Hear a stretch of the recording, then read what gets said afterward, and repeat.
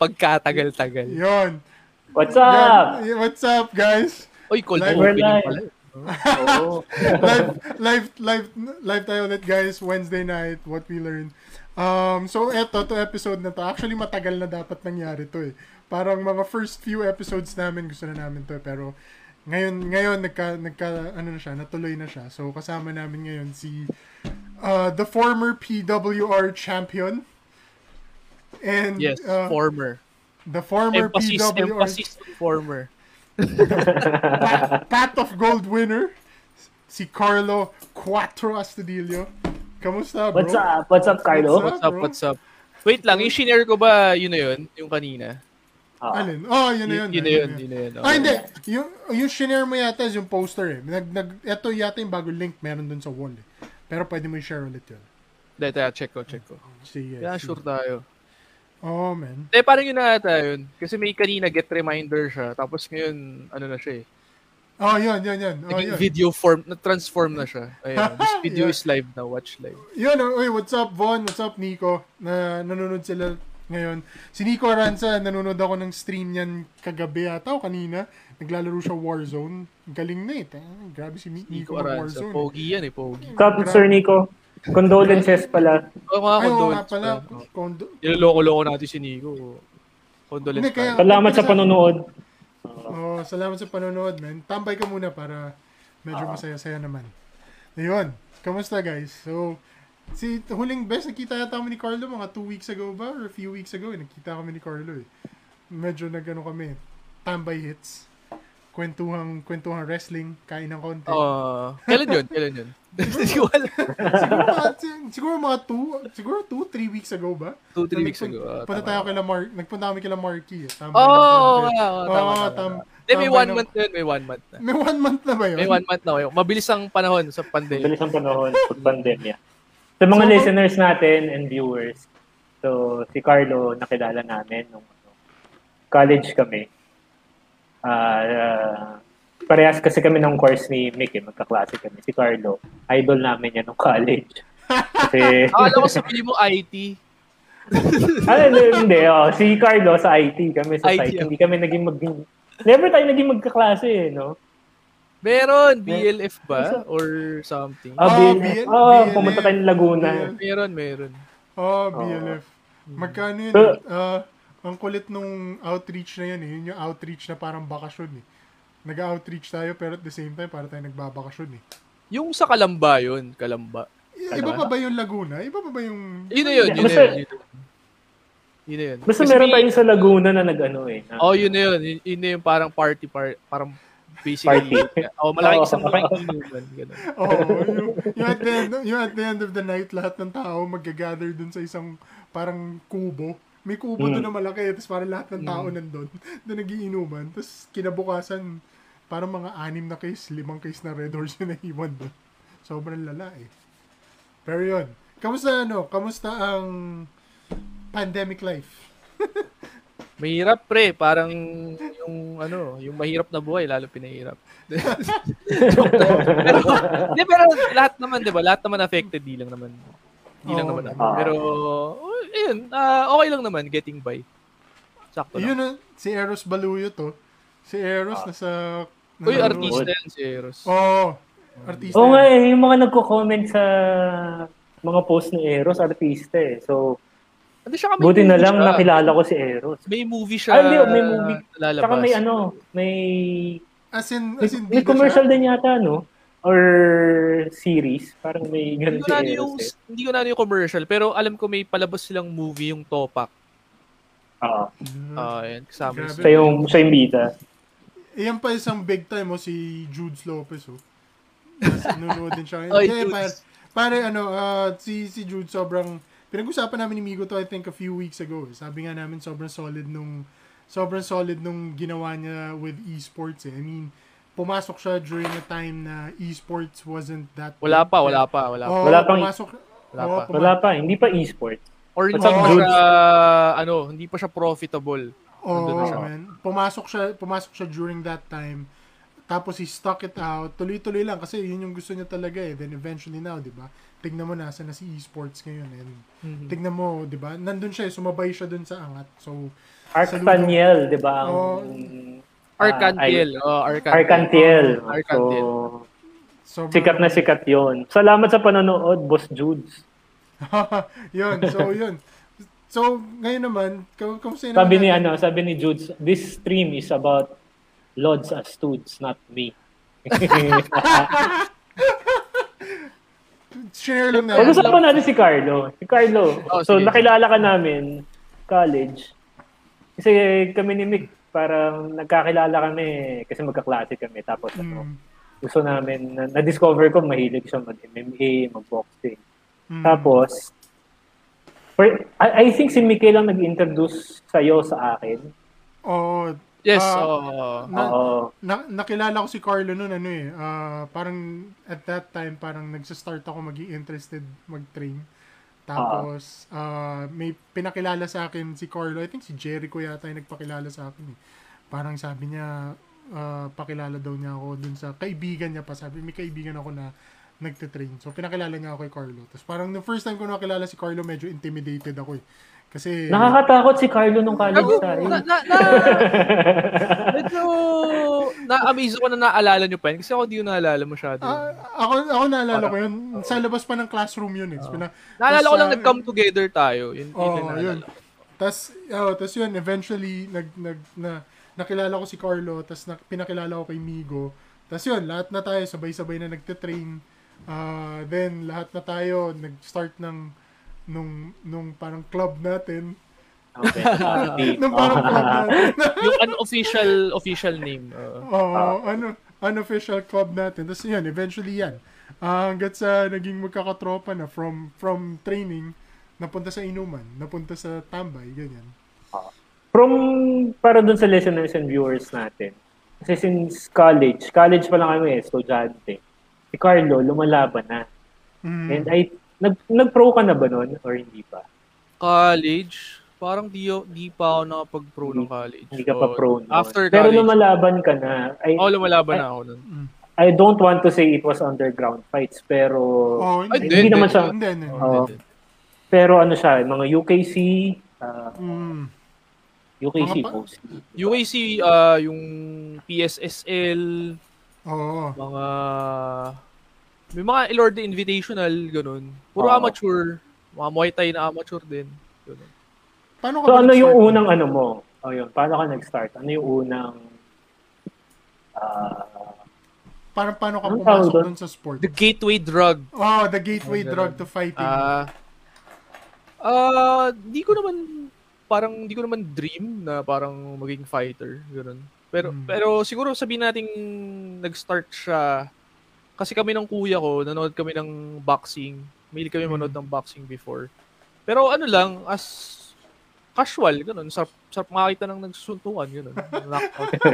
Tapos siya, mahilig siya na, parang feeling ko siya, gusto niya maging boksingero. Idol niya si Oscar De La Hoya. Okay. So nagpupunta siya sa boxing gym. Tapos, sumasama lang ako kasi I had nothing better to do.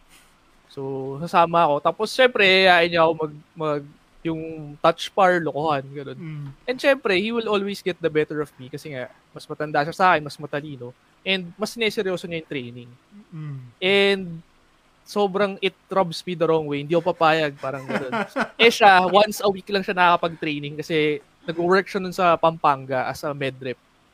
So, habang wala siya, ako bumabalik ako sa gym para pag nag-meet kami ng weekend, mauupakan ko siya, parang gano'n. So, doon nag-start yun? Doon nag-start yun hanggang sa nag-snowball na sinabi nung, usual spiel ng mga trainer na, feeling ko kaya mo lumaban, kaya mo yan eh. So, training ka pa, tapos, syempre, dadami yung, trainer's fee ko. Parang gano'n. Hindi sinasabi yun, pero, parang gano'n. Parang gano'n. Sa ano yun, di ba? Sa sukat ka ba nag-start nun? Hindi, nag-start pa ako sa festival. Elorde Festival Mall. May Elorde Festival Mall na ano na siya ngayon? Slimmers na siya ngayon. Slimmers World. Dati Elorde yun. Hindi ko alam yun Akala ko dati, parang akala ko yung unang Ilorde sa Alabang, yung sa yung sa TS Cruz. Or Las Piñas pa pala yun, actually. Yun. Festival, pero hindi siya nagtagal. Parang, kasi medyo wala ka rin masyadong makaka-spar doon or makaka-train eh. So, eventually, sukat. Yun talaga yung gusto mong puntahan, di ba? Kung gusto mong mag-compete. So, from boxing, paano ka nag-transition to... Kasi nung college tayo, boxing na yung tinuturo mo sa amin. Tapos may sundot-sundot ng Muay Thai. Paano ka nag-transition? Or sino nag-introduce sa'yo sa sport ng Muay Thai? Nung medyo naging... Parang tulad din nung kung paano tayo na-introduce. Siyempre parang sa school, nagiging news na ito, lumalaban ng boxing, blah, blah, blah. So, narinig to nung sila Flamenio Brothers. Si Robbie, tsaka si Miggy. Si Robbie pa nga yung una. So, ayun, basic na sinabi lang niya na, tara, training tayo, gusto mo bang mag-Muay Thai? Tapos, sabi ko, sige. Tapos, sumama ako sa kanya, sa bahay nila, doon lang kami sa garahe nila. Sinupakan nila ako. Tapos, ganun pa rin yung mentality na, puta na, inupakan ako dito mga to, hindi pwede to. Kailangan dumating yung point na kaya ko sila sabayan, parang gano'n. Naalala ko yung nakapag-train ako dun once eh. Naalala ko yung Flamenio na training place na sa garden pa yun sa Damuhan eh. Either garahe or Damuhan. Oo, tas basta medyo intense din ang produce na mga fighter nun. Madami silang basically unofficial products. Marami nag-train sa may mga nagko-comment ngayon, sabi ni Jock Gumiran, the Flamenio brothers are legit. Ibang klase sila. Ibang klase. Uy, pare. Nakakatakot. Kahit kay Rabi, nakatakot ako nun kay Rabi kasi, di ba, yung usual kalbo, tapos maskulado. Mas bilang, solid pala si Rabi. Sobrang chill silang tao, di ba? Chill no? Sobrang chill. Uy, nga pala, nasa audience, nanonood ngayon si Hot Nicks. Si Nick Simpson. Fighter din yan. Pare, solid din yan. Tsaka nag-rap din yan. Hot Nicks makapangyarihan. Man, solid yan. Tapos paano yung mga Flamenio brothers din ba yung nag-introduce sa'yo to MMA, wrestling, basically, doon na napunta. Kasi parang habang nagtitrain ka nung time na yun, hindi naman ganun kadami yung like, sabihin natin, boxing tournament or Muay Thai tournament. Hindi pa siya ganun kadami nun eh. So, ilan lang yung malalaroan mo. Ang budding nun is MMA. Yun yung sumisikat ng time na yun eh. So, basically, doon ka rin papunta. Yung UFC, sumisikat na rin. So, doon na rin papunta yung training mo. Nagtitrain ka para makalaban ng MMA. Naalala ko pa nun parang si Carlo yung one of the few people during that time na kilala ko na buo yung game when it comes to MMA. Parang si Carlo yung at least personally na kilala ko Parang nasumasali na UKC, ganyan. Parang si Carlo dun sa people na yun eh. Kasi, di ba dati, ang ginagawa mo nun, lalo na nung dumating ka na dun sa peak ng pagtatrain is, tinatrain mo siya separately di ba? Kasi yun, parang, na lang din environment mo na lang din na, yung mga nakaka-train mo na, ito, nakita mo na, nag-train ka ng wrestling. Tapos may mas magaling, parang ang hirap tanggapin. or parang at least, gusto mong matutunan na, gusto mong gumaling, sana ganun kaganda yung takedown score, takedown defense ko, parang ganun. So, titrain mo na lang din siya. Kasi yun din yung advice di ba, na to train it separately. Totoo naman. Paano ka na, nakapasok to, nag-pro ka anong liga yun? PXC. PXL. PXC yung first ko. PXC, sorry. Yun yung first na pro sa PXC. License kayo nun? Oo, meron. Ano yun diba? Tapos, yun nga yung kinukwento din yung Bon nila. Re-require din ng GAB Oo. Medyo din yun no? Hassle din ang process ng pagkuha nun Naalala ko, nung yung isang lumaban ng Muay Thai dati sa gym, kumuha ng GAB license. Medyo hassle yung medical niya. Medyo. Oh. Lalo na pag gusto mo yung dahil kasi may CAT scan yun may CT scan Meron, no. So yung CT scan nun, kung ayaw mong gumastos, bibigyan ka ni GAB ng di ba, ng yung hospital na pupunta mo na libre. May mga diba? Prescribed sila na may accredited hospitals na mura. Hindi, clinic nga lang CT scan, 2-2, parang gano'n. Pag nagtanong ka sa hospital na, hindi ko sabing hindi legit yung yung diagnostics na pinagpinuntahan ko pero pag nagpunta ka sa kilalang ospital, ang CT scan is 12K, 10K. Magkano lang ang sweldo ng fighter sa isang laban? Diba? Na hindi mo mababawi sa isang laban yun. Or kahit na lumaban ka na ilang beses, baka hindi mo mabawi yung 12K mo. Tapos pagdating mo pa dun sa clinic na kung saan ka magpapa-CT scan, naalala ko, sinamahan ko siya dun.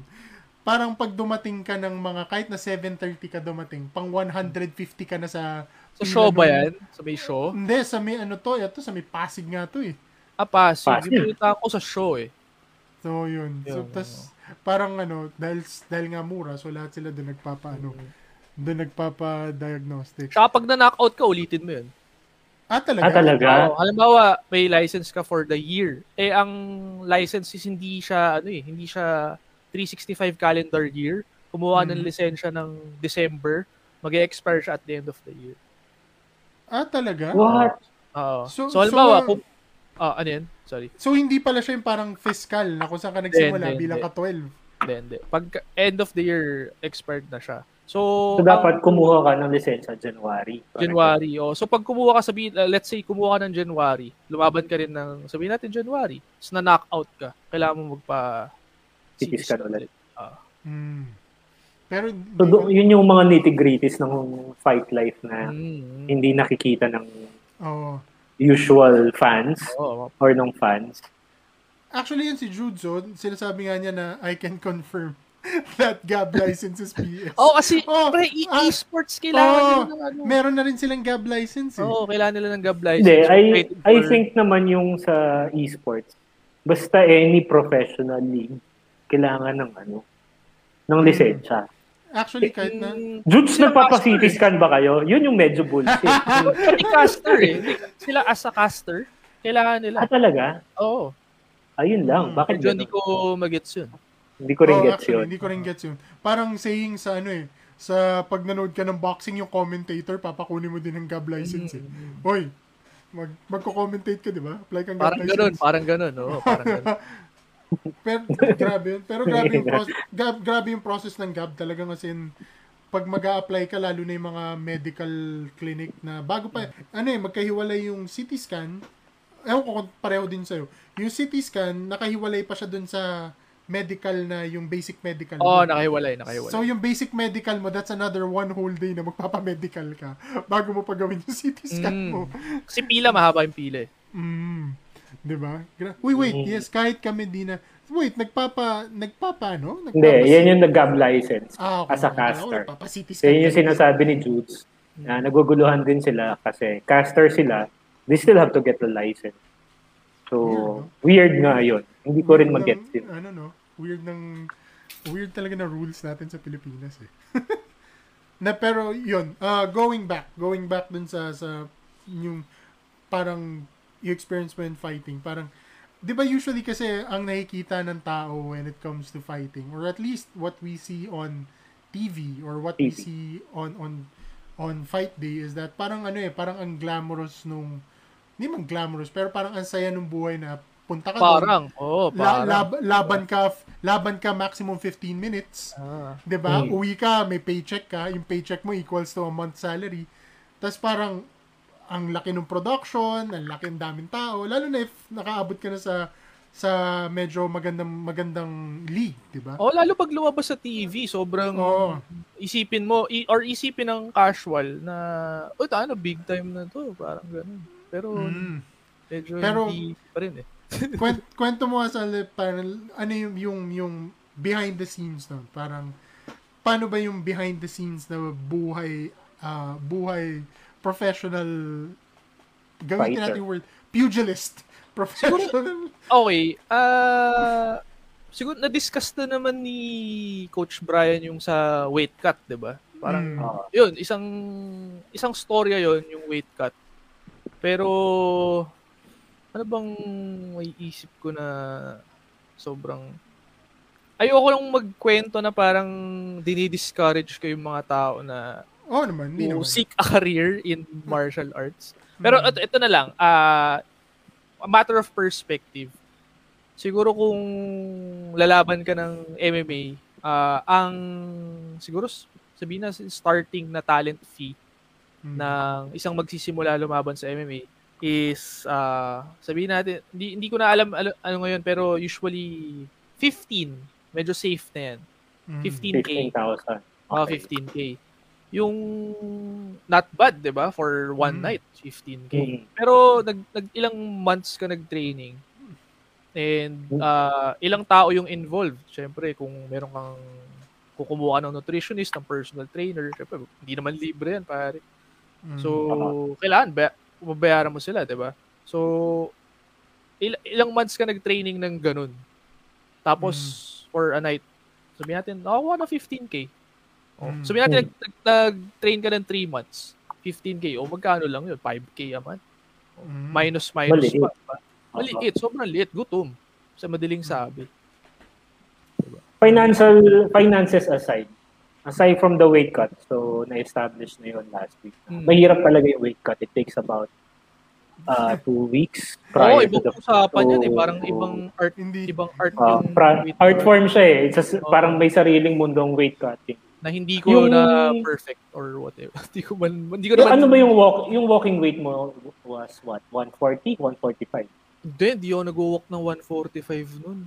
Siguro pinaka-mabigat kong walking is 140, yun na. Pero bihira ako mag-walk ng 140 kasi lumalaban ako nun at 125. So parang ilang walk around ako 130, 135. Sarap ng 130. So at least mga 10 pounds ang kinakat mo. So saka do effort cut yun kasi pag nag-training camp ka ng kompleto, natural na bababa talaga siya, wala kang magagawa eh. Kahit gustuhin mo pang kumain na madami eh. Kung full training camp, bababa talaga at bababa eh. Okay. So aside from the weight cut, ano pa yung mahirap sa routines? Pagiging professional fighter. Training. Mahirap mag-training. Totoo ba yung mga 8 hours a day training? Hindi ako personally, hindi ko naranasan yung 8 hours a day. Ang malala na naranasan ko is twice a day. Twice a day for... And yung isang session, how long? Siguro mga 2 hours. 2 hours, 2 to 3 hours. Or 6 hours at most. So training ka ng umaga, pahinga ka ng in between or kung meron ka ibang gagawin like magturo sa gym, dagdag kita. Tapos by the evening, yun, training ulit. Grabe, nakakapagod yun. Isipin mo... That's separate from the strength and conditioning pa. Minsan, ipapasok mo na lang na halimbawa, Wednesday, yung morning mo, strength and conditioning na lang. Or Wednesday and Friday, parang gano'n. Tumatakbo ka pa din, araw-araw, pa ganyan. Oo, pag full training camp, kailangan. Mga gaano ka layo per day?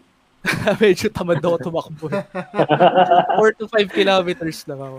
Pwede na yung 5. 4 to 5. Pwede. Pero yung 4 to 5 kilometers kasi ni Carlo, paminsan, mga 50% nung puro paahon eh. Or inaapura ko talaga na parang ayokong magtagal sa daan. Parang kung tumakbo, sabihin natin kunin ko yung 4 km ko.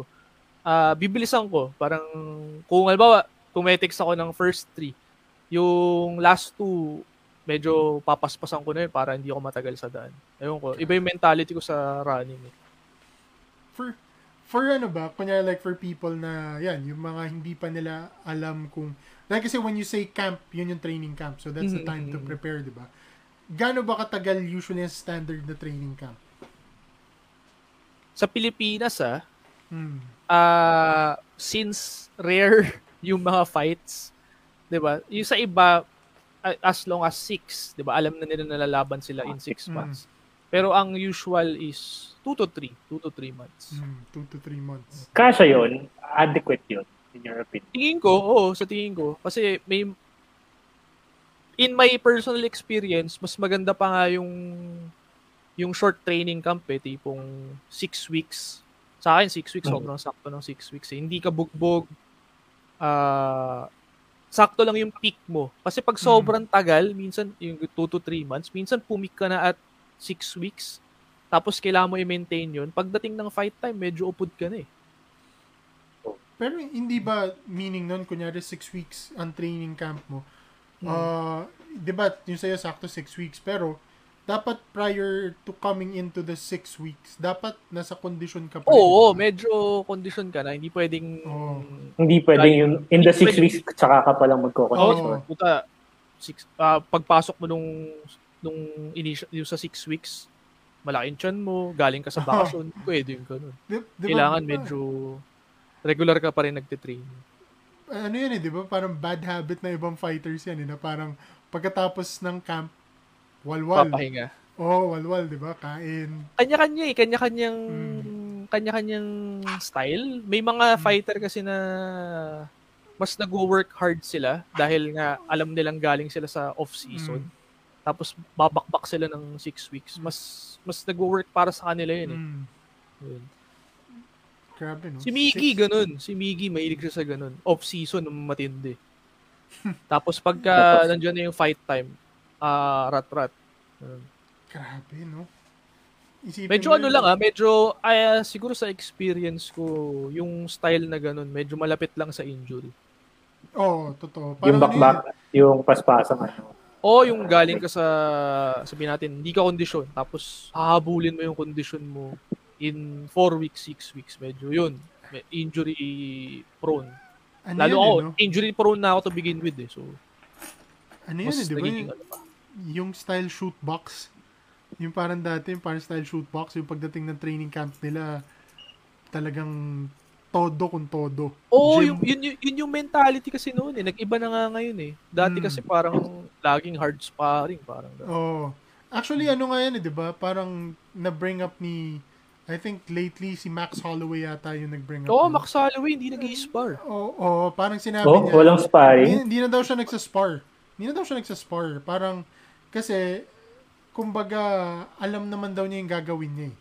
Huli na niya yung distance niya, alam niya kung paano gagalaw. So parang sa kanya kasi meron ka na lang limit, yung brain mo has a limited life. So bakit mo ubusin yung buhay ng utak mo sa hard sparring? Pero tingin ko dapat elite level ka na para gawin pero dapat yun nga, diba? Elite level. Pero kung very green ka pa, tipong 3 fights ka pa lang sa career mo, hindi mo afford na hindi mag-spar. Pero yun din naman yung sabi niya na pero si Max Holloway, yung sparring niya, yan yung mga striking spars. Yung mga ganun. Nagro-roll pa rin yan. Pero yung MMA spar daw, hindi daw siya masyado. Kasi yun din nga, to Carlos' point, yun din yung sinabi niya na nasa elite level na tayo lahat. Elite level na yan, pare. So, kung at this level, hindi mo pa rin alam yung gagawin mo, wala ka dapat dito. Elite level na yun. Masyado ng... Parang ganun yung sinasabi niya. Kasi, di ba, ang daming fighters na after their careers, may may concussion, may CTE. Ayun yun yung yun yung parang the dark side of combat sports. Di ba? Parang... Tingin ko lahat yan, pag nag-retire yan, may something, di ba? Kaya di ba yung tuwan-tuwa yung mga tao, di ba? Parang tuwan-tuwa yung mga tao pag yung fight sobrang war. Yung parang lagi katulad nung may mga fighters na every time lumalaban sila laging 100% laging salpukan. Pero at the end of the day, pag retire niya mga yan, sobrang taxing nung mangyayari sa kanila Parang durog ang brain cells mo nun Sino yung may mighty band sa brain? May mighty band yung niya. Ha? Yung may aneurysm siya. Thiago Silva yata yun. Tapos may mighty band lang. Yung mighty band. Basta parang, hindi mighty band ng brand. Pero yung ganong type of glue. Nilagyan ng cyano acrylate, ganun. I'm not sure. Pero parang super glue. May butas yung brain niya. Parang dumikit yung vein sa utak or whatever. Para hindi mag-swell, nilagyan ng super glue. What? Tayo na sa brain. Ano pa naman Anyways, that's yan yung mga nagiging injury ng fighters because of one, feeling ko mas madami na i-injure sa sparring which is tama din siya. Kasi mas marami yung sparring. Sabihin natin sa isang training camp, 3 times a week mag-sparring. Parang isipin mo laban yun. So nakailang ganun siya. Diba? Tapos may makakaspar ka dyan, yung sparring fighting championship. Sparring fighting championship. May kilala akong ganun tangina. Di ba isipin mo sa fight, during a fight, pag na-rock pa naman, di ba, tuloy-tuloy na yun It's over. Wala nang kasunod. Pag sa sparring, pag na-rock ka, papahinga lang kayo saglit Tapos masasapa ka pa ulit. For sure. Diba? May question tayo galing kay Benedict. May phoning question para kay Mr. Quattro. Sabi niya, ano ang motivation or mindset mo pa magsisimula ulit mag-work after a lull? Ano ang motivation or mindset ko? Ako, personally, kailangan meron akong something Kailangan meron akong fight or project or may show. Parang ganun. Kung wala yung ganun, di ako na motivate mag-workout. So, isa pa pala, pag may naramdaman ako na hindi maganda. Ano pa? Chest pains, ganun? Tipo nagpa-palpitate ka na for no reason, mga tipong gano'n. Workout. Hindi ka na makatulog. Minsan kailangan mo nang mag-exercise, ibig sabihin. Yung tuhod mo, masakit na, kakaupo. Mag-workout na ako. Ano ka na ba? Meron ka na ba na-sustain na injury or damage from yung ilang years na fighting? Yung sa ilong ko. Ayan, kung nakikita nyo, hindi na siya diretso. Sinong tumira niyan? Hindi ko na maalala, pero accumulation yan Accumulation ng sparring. Parang naalala ko dun sa isang buong week na yun. Nabasag na siya in boxing. Tapos, umokay siya. Tapos, nag-wrestling ako the next week. Tumama siya sa hip or sa knee, hindi ko na masyado maalala. So, nabasag siya ulit. So, yun na yun. Aray. So, bali yung ilong mo, man? As in, fractured? Hindi siya pantay yung septum. Ewan ko, pero, sa camera. Pero wala naman siya, wala siyang, hindi ka nahihirapan huminga ngayon? O meron siya effect pa rin? Tingin ko, hindi ako nahihirapan or hindi ko siya nararamdaman. Pero for sure, meron yun. Hindi 100% yung, sabihin natin, intake ng hangin, kumbaga sa kotse. Ganun. Hindi 100%. Kasi, balik ko Kumbaga sa filter, may yung tubo mo may dent. May nakaharang. May gumano. So ngayon, parang, looking back dun sa few years na nag-MMA ka or nag-combat sports, ano yung parang experience doon na parang forever mo na siya maaalala, na parang forever mo na siya, kahit na tumanda ka na, parang ikikwento mo siya na, pucha, naalala ko nung time ko niyan. Wala akong masyado maisip na gano'n. Siguro parang proudest moment ko na lang kung sakaling magkaroon ako ng anak or grandkids. Siyempre, makikwento ko sa kanila na, lumaban ako, pinalabas siya on national TV. Yun. Tapos nanalo ko. Ganun. Yung natalo, panoorin mo rin. Pwede din. Pero yun na yun. Parang yung iba na proud sila sa moment na lumabas sila on national TV, di ba? Kahit na wawawin lang yan, di ba? Parang ganun. Pero ako yun, na-reach ko yung level na yun. Hindi siya ganun kataas, pero nakapag-compete ako sa ganung level, pinalabas sa national TV. Yun. Mahirap mag-compete sa professional level. Kahit sabihin mo sa Pilipinas lang, I think. Kasi nga yung amateur pinapag-weight cut kami, di ba? Tayo pinapag-weight cut. Pero sa professional level, since license kayo, parang the training, the camp, pati yung... saka may pressure. May pressure din. Pressure, yeah. Paano pala yung pressure nun? Parang, how do you deal with pressure during fight camp? Like ako personally, how do I deal with pressure? Ikaw from your paano ka nagdi-deal with yung pressure? Hindi ko alam kung tama yung ginagawa ko. Pero turo ni Coach Alan, yung visualization, di ba? Kailangan visualize mo. Rest in peace nga pala, Coach Alan. Coach namin yan sa wrestling. Paranaque Wrestling Club. Father siya ni Eros. So, ang turo niya is yung visualization ng fight. And not just the fight. Kailangan visualize mo lahat. Yung walk mo, yung entrance, ano bang gagawin mo pagpasok mo ng ring o cage? Tatalon-talon ka ba? Aapiran mo ba yung kalaban mo? Visualize mo lahat. Basically. Hanggang, sabi nga niya, i-visualize mo rin yung win. Diba? Getting your hand raised. Diba? Pinapagawa niyo yun na pupunta kayo sa gitna ng mat, i-raise yung hand mo. Diba? Parang ganun. As in, kompletong visualization. That way, na pagka napunta ka dun sa moment na yun, or sa incident, or sabihin natin sa moment na yun, napunta ka sa moment na yun in the fight, hindi ka masyadong ma-shock. Dahil na-visualize mo na siya. Parang nakapunta ka na dun before.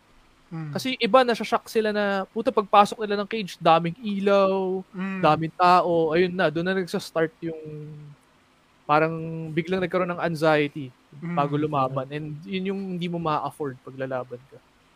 Diba ano nga daw, usually, lalo na yung mga first time na lumalaban sa big promotions, parang sa sobrang excited nila, dun sa fight, nag-gas out sila in the middle of the fight. Hindi pa nagsa-start. Hindi pa start yung... Yun. So it's dahil nag-adrenaline dump. Hindi pa start adrenaline dump. Makikita mo naman yung mga nag-happy feet, kung tawagin. Yung happy feet. Maganon yung paa nila. Happy feet. Jittery, ganyan. Nagja-jitters yung paa. Naka-stand sila, di ba? Yung suluaban. Yung paa, mas maraming galaw yung paa kaysa sa kamay. Yung pala tawag. Yung galaw ng galaw na. Si best na example na to si Nate Robinson. Diba? Nang lumaban siya sabihin mong sanay siya mag-perform or maglaro sa malaking crowd. Iba kasi yung pumasok siya sa ring na wala siyang kakampi. Wala kang mapasa ng bola dun eh. Dalawa lang kayo. Tapos yun, wala naman tao nun, di ba? Pero big production. Di ba? Big production. Tapos one-on-one sila. Ayun. Kita mo naman sa movement niya na medyo sabihin natin happy feet. Bago pa mag-start yung laban, ano na siya, nagagas na. Parang gano'n. In relation dun sa tinanong or sa sinasabi mo, nag-visualize. Kasama din ba sa visualization mo yung nasusuntok ka? Tapos anong gagawin ko pag nasuntok ako? Oo, kasama yun eh. Actually, kung overthinker ka, hindi mo na siya kailangang isipin eh. Mag-isa siyang... Magki-creep up. Nag-visualize ka, kung nagme-meditate ka, nagme-meditate ka, mag-isang dadating yun eh. Na meron kang ginagawang combo, nag-shoot ka ng takedown, puta, automatic, promise. Ang ma-visualize mo, maka-counter to ng tuhod. Parang gano'n. Tutuhurin ako sa mukha nito, parang gano'n. Kaya nga nagiging statwa yung iba kasi ang game plan nila, takedown. Pero ang iniisip niya, shit, paano pag tumuhod siya? Wala na. Nakatayo lang siyang gano'n. No? Gina-jab-jab lang siya sa mukha. Parang parang sinasabi nga talaga din nila, no? Parang ang fighting nga, it's not about yung physical lang eh. Talagang parang siyang chess game eh. If kailangan mentally strong ka din eh. Kasi di ba may mga fighters na di ba parang eto lagi ko naririnig to eh. May mga fighters na conditioning wise, technique wise, sobrang sound nila. Ganda ng conditioning, ganda ng technique. Pero wala sila nung killer instinct or wala sila nung hindi sila fighter. Dahil kasi pagdating sa loob ng ring, once natamaan sila, nawawala yung game plan. Or it goes right out. Sobrang cliche na nga nung diba? Yung lahat may plano until they get hit in the face. Medyo totoo yun eh. Hindi siya medyo totoo. Totoo pala siya. Totoo siya eh. So, paano mo binabalik yung mindset condition mo? Kasi most probably masusuntok ka. Or tatamaan ka. So, paano mo binabalik? Firstly, unang-una may kaya ka nagte-training. Kasi sa training, hindi mo maiiwasan na hindi ka masasapak ka talaga. So once sa training na nate-train mo rin yung utak mo na okay, tinatamaan ako pero I still need to push through or I can still fight.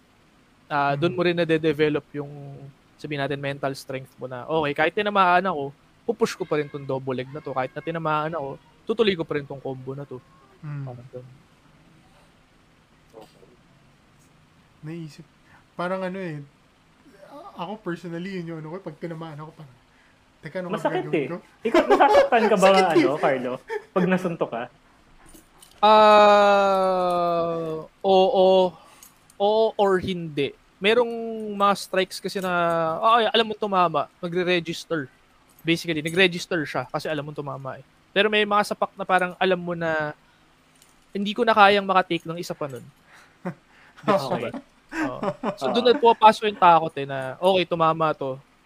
Yung next na tatama na same shit, dadapa ako. So hindi ko na, parang ganun, hindi ko na kaya matamaan yan. Doon ka matatakot physically. Or doon ka masasaktan na parang, lakas na. Yung sunod nun, baka knockout na ako. Totoo ba yun di ba minsan may sinasabi sila na pag nasa fight ka daw, pag kunyari nasapak mo yung kalaban mo at nginitian ka daw, alam mo daw na masakit yun sa kanya. Pwedeng kadalasan oo. Pero for sure, nag-register. For sure, yun yung confirmation na nag-register sa kanya yung sapak mo na yun. Yun. Ano ang feeling totoo yung feeling na pag nakasapak ka sa kalaban mo, diba yung laging kino-comment ng commentators, he smells blood. Nangyari na yun sa'yo? Teka, inaalala ko eh. May mga inupakan pa noon ng UKC natin. Pero medyo meron akong game plan na kasi siguro in earlier days na mga fights ko, ganun ako eh. Parang gigil ako sa knockout. Na kahit nga hindi masyado tumama eh. Parang alam mo yung medyo napalakas lang pero nasalig ng konti. Parang wow, tutuloy-tuloy mo na. So parang mapapagod ka eh. So eventually, ang na-develop ko is minsan kahit na tumama, wala. Parang normal lang. Tutuloy ko pa rin yung usual na ginagawa ko. Usual ano ba yung tawag ko dun? Lagi ko sinasabi kay F yun, yung effective pace. Yun, ibabalik ko lang yung effective pace ko rather than knockout blows. Parang gano'n. Yung in relation na sinabi mo na pag lumalaban ka pa minsan nangahabol ka na knockout, do you eto kasi parang laging diba? Do you fight angry? Di ba parang may mga sinasabi nila na parang dapat bago ka lumaban, gigilin mo sarili mo. Yung di ba usually mga motivational talk ng coaches din he's stealing food off your plate. Kinukuha niya yung pera mo. Di ba parang gano'n. Tapos para daw magalit yung fighter. Ikaw ba, do you think it's effective na you fight angry? Sa akin personally hindi siya gumagana. Kasi hindi rin for me, hindi ako parang physically gifted na yung knockout artist, di naman ako ganun. So, sa akin, hindi ko alam sa iba, pero sa akin, hindi siya effective. Na, papasok ka nagigil, medyo hindi siya effective sa akin. Mas pinaka-effective sa akin yung fights na pumasok ako where blank lang. Na, for me, ano lang to, another day trabaho lang. Another day at the office. Ganun. I have to perform na kung matalo mo ako, edi okay. Kung natalo kita, mas okay. Parang ganun. Yun yung pinaka-effective for me or in my experience sa fighting ko. Mas relaxed ako, mas nagagawa ko yung technique. Kasi pag gigil ako, parang, babalian ko to or sa submission ko to, tutuhurin ko to sa mukha. Di wala ka nang inisip kundi tuhurin sa mukha. Diba? Hindi na nga pasok yung technique or ang layo-layo niya, gusto mo tuhurin yung mukha. Nakita na ako ng fighter na gano'n actually. Hindi ko sabihin yung pangalan niya. Kilala ko siya personally. Ang naging laban niya, ang training nila gano'n. Parang after lang to kay Anderson Silva yung Muay Thai Plum. Tuhod-tuhod. So, training nila yun. Pagdating ng laban, pre, yun ang lagi niyang hinahanap.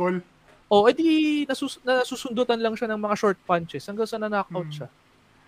Hindi siya nakascore. Ang gusto lang niya is Muay Thai Plum. O di tinutulak siya, sundot. Tulak-sundot. Muay Thai Plum. Puta, hanggang sa na-knockout siya. Naalala ko yun Naalala ko, usually yung pagka, yung mga, dati pag punta kay UKC, di ba yung mga nag-ready for a fight? Siyempre, ano naman siya, amateur level. Pero nakikita mo ba, ginigigil nila yung sarili. Ginigigil nila yung sarili nila eh. Nakikinig na lose yourself, mga ganon. Nakikinig na lose yourself. Ba, yung sinasapak mo yung sarili mo? May dalawang school of thought bakit mo sinasapak yung sarili mo.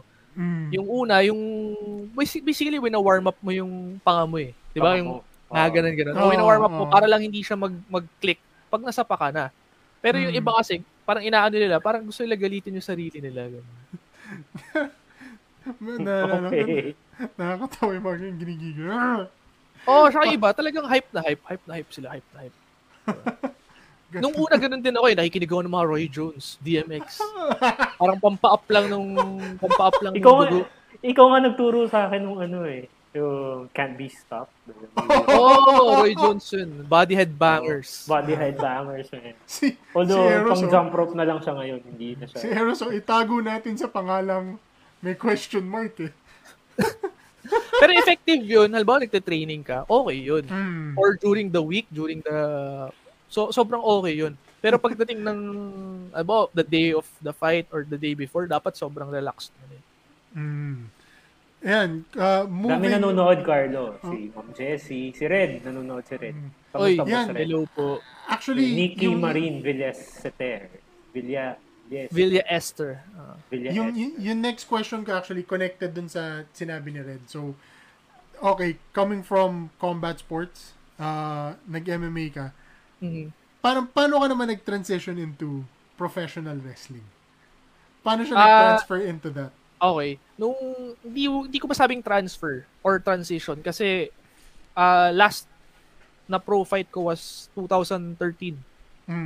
And nag-start ako mag-training ng wrestling is 2017, 4-year difference. Basically, parang matatawag mo pa bang transition yun or something? Pwede pa rin naman.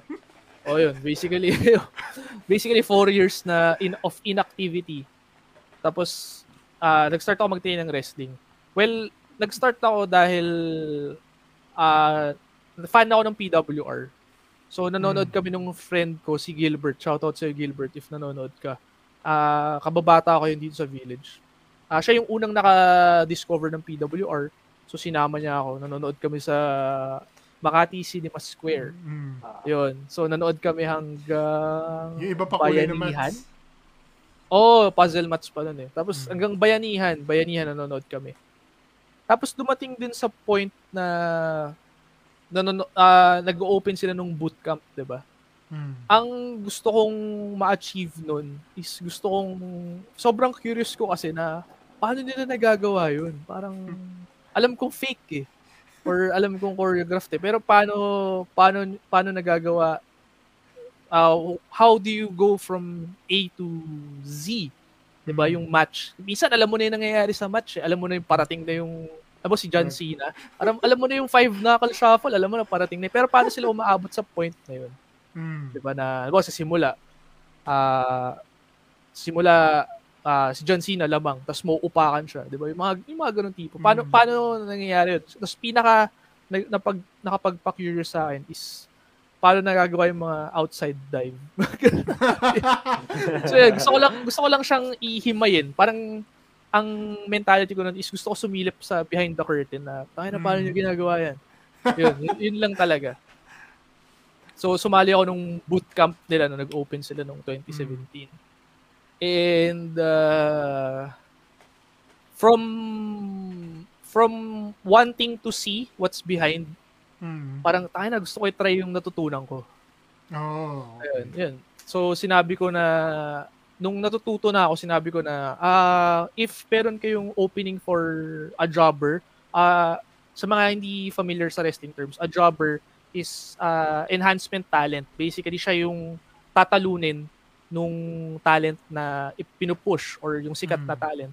So para gumanda yung match or performance nitong certain talent na to, let's say John Cena, merong ibibigay na jobber na hindi masyado sikat. So, upakan lang siya. Yun. So, yun. So, yun yung initial application mo. Yes, sabi ko, if may opening kayo sa jobber, gusto ko sanang, gusto kong makuha yun. Yan. Yung mindset mo going into boot camp, kasi syempre, galing ka from combat sports wherein yung training camps is medyo physical, it's very brutal. Going into professional wrestling na ako hindi ko sinasabi na light ang professional wrestling, pero yung mindset mo ba going into camp is pucha, walang-wala itong mga to sa fighter ako dati. Nagkaroon ka ba nung ganung mindset nung pumasok ka into camp? Hindi. Kasi unang-una 4 years of inactivity is basically back to zero, no? So, ang mindset ko noon, hindi rin kasi nung pumasok ako ng bootcamp, unang-una wala rin ako sa condition. And hindi ko mahanap yung term eh. Kung nagsasuffer ako or nagre-recover ako from patellar tendonitis during that time, both knees. Shit. So effectively, kahit na warm-up drills, sobrang binibaby ko yung tuhod ko. Yung physical training sa pro wrestling, would you say kasing hirap or lalapit na sa hirap ng training ng MMA? Kasi magkaiba. Watching your fights, tumatalon ka, lumilipad ka. That takes a lot of energy, muscle, and body. Tingin ko magkaiba yung hirap niya. Siguro in a sense, in what sense? Sige, sabihin natin yung combat sports, mixed martial arts. Kapag magaling ka, when you got your form and technique down, mami-minimize mo yung impact or yung bugbog sa katawan. Very minimized. Pagka magaling ka, essentially. Magaling ka mag-striking, magaling ka mag-grappling. Minimized ang impact sa katawan. Pagka in professional wrestling or sports entertainment, pag magaling ka, mas may impact pa sa katawan because you take more bumps. Bumps yung the act of falling down on the mat. So, mas magaling ka, mas mahaba yung matches, you have to train more, and you take more bumps. So, yun, hindi mo may iwasan yun. Ang makakaiwas lang from taking bumps are big men. Kasi big men, they don't have to, or it doesn't make sense for them to take a lot of bumps. Pero if you're a small guy, athletic guy, minimum 10 per match. Training pa, plus training. Maraming bumps. 10 bumps, meaning kasama dito yung mga suplex, power bombs. Kasama. Kasama. Minimum yun may mga matches ako, binilang ko yung bump count ko, nasa 30, 20 plus. On average, dapat, hindi, sorry, not on average, minimum 10. Minimum 10. For lack of a better term, lagapak sa mat. Kasi yung, kung familiar kayo sa wrestling, yung comeback spot, yung yung nag-Hulk up na si Hulk Hogan, diba? Yung heel o yung kalaban ni Hulk Hogan, sa comeback spot pa lang, takes 5 or 3 to 5. Diba? Ano yun clothesline, body slam, tas back body drop, tas i-leg drop pa niya, diba? So, sa comeback spot pa lang, minimum 3. Hindi bababa ng 3 yung pump. Parang yung mga nung tumagal, parang ang dami kasi, diba dati kasi parang sinasabi nila na wrestling is fake. Hindi masakit yan ganyan. Pero pag pinanood mo siya, hindi, masakit pa din siya Hindi. Siguro more on choreographed, yun nila yung proper term. Ako, I really don't mind if they call it fake. Siguro in a siguro colloquial term. Sige, fake. Pero yung tatanggapin mo na suplex, medyo hindi mo pwede i-fake kasi yung gravity suplex ka pa rin talaga. Ang gandang term nun. Hindi mo pwede i-fake ang gravity. Hindi mo pwede i-fake yung gravity Since nasa topic na rin tayo nung choreography, sino yung nagko-choreograph ng matches? Kasi, correct me if I'm wrong, Carlo. Okay, sige. Nung high school tayo, merong parang expose against WWF. Diba? Yung si guy. Yung masked guy. Tapos, hindi ko alam kung ganun din sa PWR, pero yung moves or the moves ng mga wrestlers, yung dalawang tao mismo na nasa ring yung sasabi, okay, suplex mo ako, powerbomb mo ako. Ganun din ba sa sa PWR? So, on the spot ninyo iniisip yan? Lalo, may mga wrestlers na ganun, na on the spot nila kinukall yung match nila. Pero meron din na kumbaga nasulat, written na yung buong match na nasulat na nila na ito yung gagawin natin sa spot na to, ito yung gagawin natin. Pero so may ganun. May ganun. May rehearsal din sa simula yun. So yung iba, parang dress rehearsal kumbaga. Yung iba, lalo pagka medyo baguhan ka pa lang, yun yung siguro yun yung tama mong gawin. Pero usually pagka medyo sabihin natin hindi naman veteran, no. Pero pag medyo sanay ka na, minsan usap na lang eh. Halimbawa, tayo magka-match for tonight. Mick, pag-usapan natin yung match. Pag-uusapan lang natin yung gagawin. Ano yung gusto mong gawin sa comeback spot mo? Ano yung gusto mong gawin sa finish? Ganun lang. Tapos di na natin kailangan na, ganito mo iti-take yung din. Wala nang ganun kasi minsan wala ka nang time para sa ganun eh. Minsan sabihin natin visitor or foreigner yung yung kamatch mo. Wala na kayong time mag-rehearse, 'di ba? Na dadating siya from a flight. Tapos ngayon mo lang siya makakausap. Magpa-practice pa ba kayo? Pag-uusapan nyo na lang. Ano yung move? Tama ba yung term ko? Move ang tawag ito doon? Move? Pwede naman. Ano yung move na pinaka mahirap or pinaka dangerous gawin? For both the gagawa and ginagawa.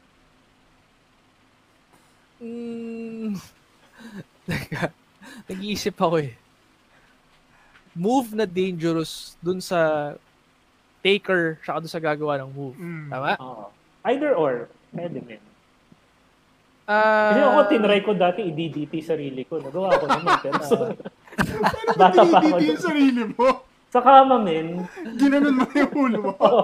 Ang sakit sa leeg. Siguro on top of my head, familiar ba kayo sa move na Spanish Fly? Paano yun? Pwede kong i-google. I-google mo, Spanish Fly. Sige nga. Kaya mo i-put up yung video. Baka maano tayo eh. I-explain mo muna. Okay lang yan. Spanish Fly, pare. Mucha hindi eh. Spanish Fly lumalabas. Insekto talaga eh. Spanish Fly wrestling. Wrestling. Spanish Fly. Check. Okay. So, Spanish Fly para siyang more or less more fancy version nung parang belly to belly from the turnbuckle. Belly to belly. Parang belly to belly pero sasama yung nag-belly to belly, magba-backflip siya.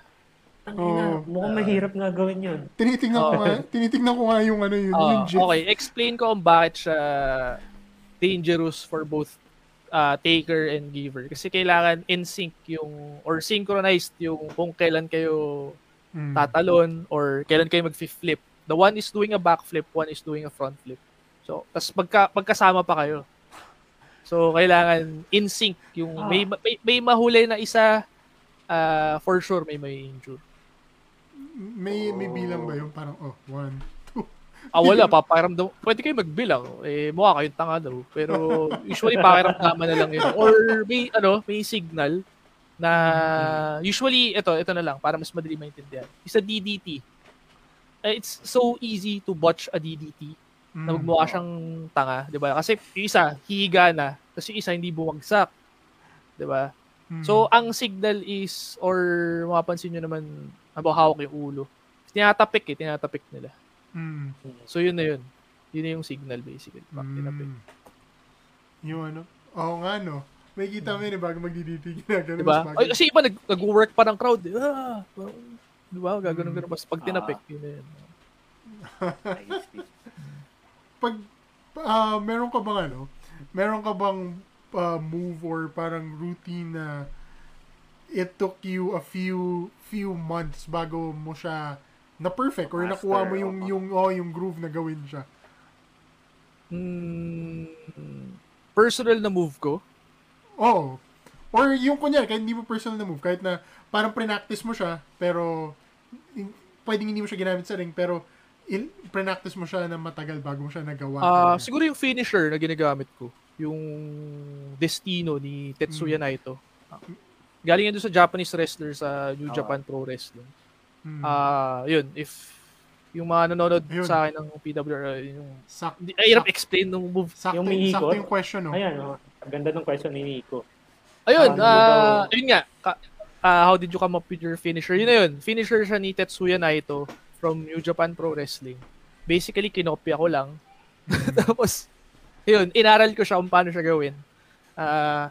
Pumunta ako sa park, sa village. Meron dun parang jungle gym. Kung familiar kayo sa jungle gym. Yung pag ganun. Yung bar, metal bar. So, nagpa-practice ako doing basically backflips dun sa bar. Parang, or nililift ko yung sarili ko. Pag ganun. Ito yung bar. Ito ako. Pinapractice ko gumanon. Kasi yun yung ng movement eh. Paano ko ba ma-demonstrate? Teka, wait lang. Ano may bar ka dyan eh? Meron, no? Tingin na. Hindi, 4 exclusive. Kuha siya, may toys. Yeah. Kala ko naman si Carlo yung... okay, nakita nyo ang aking boxers. Sorry. I-demonstrate natin using these stormtroopers. Okay. So, halimbawa, ito ako. Ito yung kalaban, no? Sobrang gago nitong ginagawa ko. So, i-narrate mo rin, Carlo, para sa Spotify. So, yung mga nakikinig sa Spotify, yan. So, itong Stormtrooper na to, tatanggalin na lang natin yung helmet ng isa. Natanggal ba yung helmet? Shit! Hindi siya. Sabi ni Nico, kaya pala nakikita kita sa park minsan, umiikot-ikot sa jungle bars mag-isa. Grabe. Ayan. Anyways, ito. Si Stormtrooper 1. Diba? Dapat ata hindi pares na Stormtrooper kasi nakakalito eh. Sino ba si... Ito na lang. Wait lang. Stormtrooper. Parang basically ganyan eh, di ba? Kasi flip over mo siya. Parang nag-flip si Carlo pag ganun eh. Ayan, ito, mas madali. Sorry, puta yan na. Sobrang daming kinakain ng oras nitong pag-explain. Okay lang. Ito, wrestler talaga. Si Ric Flair. Si Vegeta. Okay. So, si Vegeta, magagaling siya dito sa likod. Kita ba? Ayan. Tanggalin lang natin yung... Ay, okay na yan. So, hawak niya yung ulo ni Vegeta, ganyan. Hawak ni Vegeta yung ulo ni Ric Flair. Tapos, magba-backflip siya pag ganun. Tapos, pagka-flip niya, sasama niya pagbagsak, parang reverse DDT. Okay. So, parang somersault, reverse DDT. Yun. Yun yung parang generic term niya. Somersault, reverse DDT. Okay, so sa listeners natin sa Spotify, anong name ng finisher mo? Destino. Pag search nyo sa YouTube, Destino, Tetsuya Naito, yun naman yung lalabas. So, para ma-pull off mo yun, dahil kasi di ba syempre, correct me if I'm wrong, pero di ba kailangan yung partner mo may gawin din to support the move para hindi kayo mabotch? Minimal, very minimal. Wag lang siyang maglalakad or wag lang siyang gagalaw or something. So he has to be steady. Keep a strong base. Yun lang. Okay. Keep a strong base. Tapos ikaw, basically, gamitin mo yung core mo to lift yourself up. Para gumanto. Vegetally ka dito. Diba? Gamitin mo yung core mo para umangat kang pa ganun. Yun. Solid. Yun lang. Solid lakas ng core mo kasi you do it with straight legs, di ba? Pa-practice mo. Yun, kaya pinaktis ko sa jungle gym na kailangan ma-lift ko yung sarili ko sa bar. Pag ganun. Paulit-ulit. So, pag nakagawa ko na siya, ibig sabihin magagawa ko na siya safely. Okay. So, doing those moves na if you don't do it well or if you don't practice it well or hindi mo ina-execute ng maayos, malaki yung possibility na magka-injury. So going back to what we were talking about kanina, are you guys licensed also? Hindi. Hindi. Bakit hindi? Feel ko kasi hindi pa siya profitable enough. So, pero, you think kapag naging profitable ang pro wrestling sa Pilipinas, magkakaroon? Oo. Other countries ba meron license sila to perform? Hindi ko sure, pero in the States, merong states or may mga states na yung athletic commission nila nire-require yung professional wrestlers to get a license. Pero merong states na hindi nila sakop yung professional wrestling. Okay. Or at least that's what I heard. Pagdating naman sa so syempre may moveset ka na. Paano naman yung character development into yung character development nako. Sa independent yung pangalan mo pa lang. Yeah. Okay, sige, i-explain ko muna yung character development. Yung character development usually yung mga pumapasok or yung mga current wrestlers namin, meron na silang character in mind. Diba? Na meron na silang character in mind na kung ano yung gusto nila maging gimmick, anong klaseng wrestler sila. Meron na silang in mind. Pero syempre, it has to make sense na hindi naman pwedeng ang gimmick mo is or ang character mo is bouncer. Diba? Pero ang katawan mo is hindi pang bouncer. Medyo ang hirap paniwalaan nun, diba? So, doon napapasok yung marriage nung booker, which is siya yung nagbo-book nung program, storylines, matches. And yung creative idea nung performer. So sa amin, sa PWR, si Red usually yung in charge of character development. Tuturuan ka niya or tutulungan ka niya rather to hone your craft, speaking, acting, and basically doing promos in general, and how to carry yourself in the ring, ganun. So tulungan siya between the performer and the booker basically. Naalala ko yan si Red parang si Red isa sa mga wrestlers na dati na inaabangan ko lagi yung mga promos kasi grabe mag-cut ng promo yan parang meron siyang parang hindi ko masabing cheat code, pero meron siyang clear-cut advantage since performer talaga siya, 'di ba? As a stand-up comedian. So, ano ba naman yung magsasalita ka sa ring?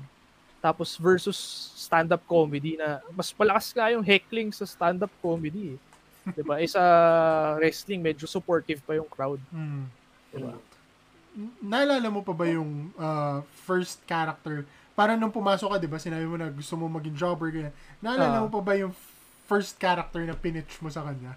Or pinitch mo sa kanila? Yun yung naging difference ko with other talents. Wala akong character in mind. Sobrang hindi ko alam kung wala lang akong maisip o sadyang parang ang mentality wala pa sa isip ko na mag-isip ng character since hindi ko pa naman balak mag-perform in that level. Parang ang gusto ko lang is maging jobber. So, ayun nga, segue, napunta siya doon sa 4 kasi yung si 4 is a member siya nung pangalan nung group is Council of Trabajadores. Pag in English mo yun, jobbers, di ba? Council of Jobbers. So, puro jobbers lang. So, in order of appearance, may 1, may 2, may 3, 4. So, ako yung pang-4 na jobber. So, yun lang yung ginagawa namin. Jobbing, lose to talent na gusto i-enhance. I see. So, doon nanggaling yung 4 yes, sa pangalan. Yes. Okay. May tanong si Buffy. Sa usapan nyo, I guess na answer mo na rin yan kanina.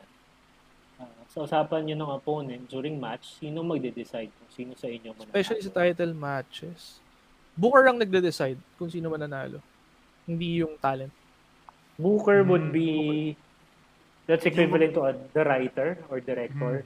Sabihin nating writer, pwede. Pero sa independent wrestling kasi basically walang writer. It's just the booker. Nagpo-produce ng show, siya na yun. Kung babangga mo siya sabihin natin sa WWE in simple term, si Vince McMahon. Siya magde-decide. So gusto mo ni Vince McMahon, manalo lagi si Roman Reigns. O di si Roman Reigns lagi mananalo. Wala kang magagawa doon.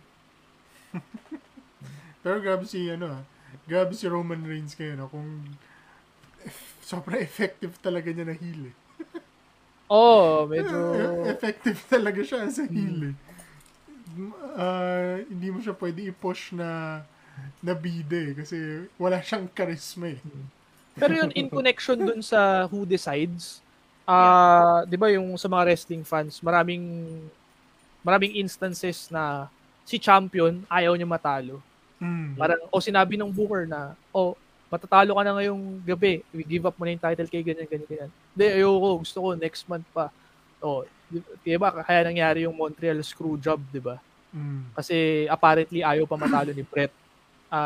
Ang plano ni Bret is give up niya yung title not in Montreal. Hindi siya matatalo sa Montreal, which is his hometown. Matatalo siya kay Shawn Michaels in a future date.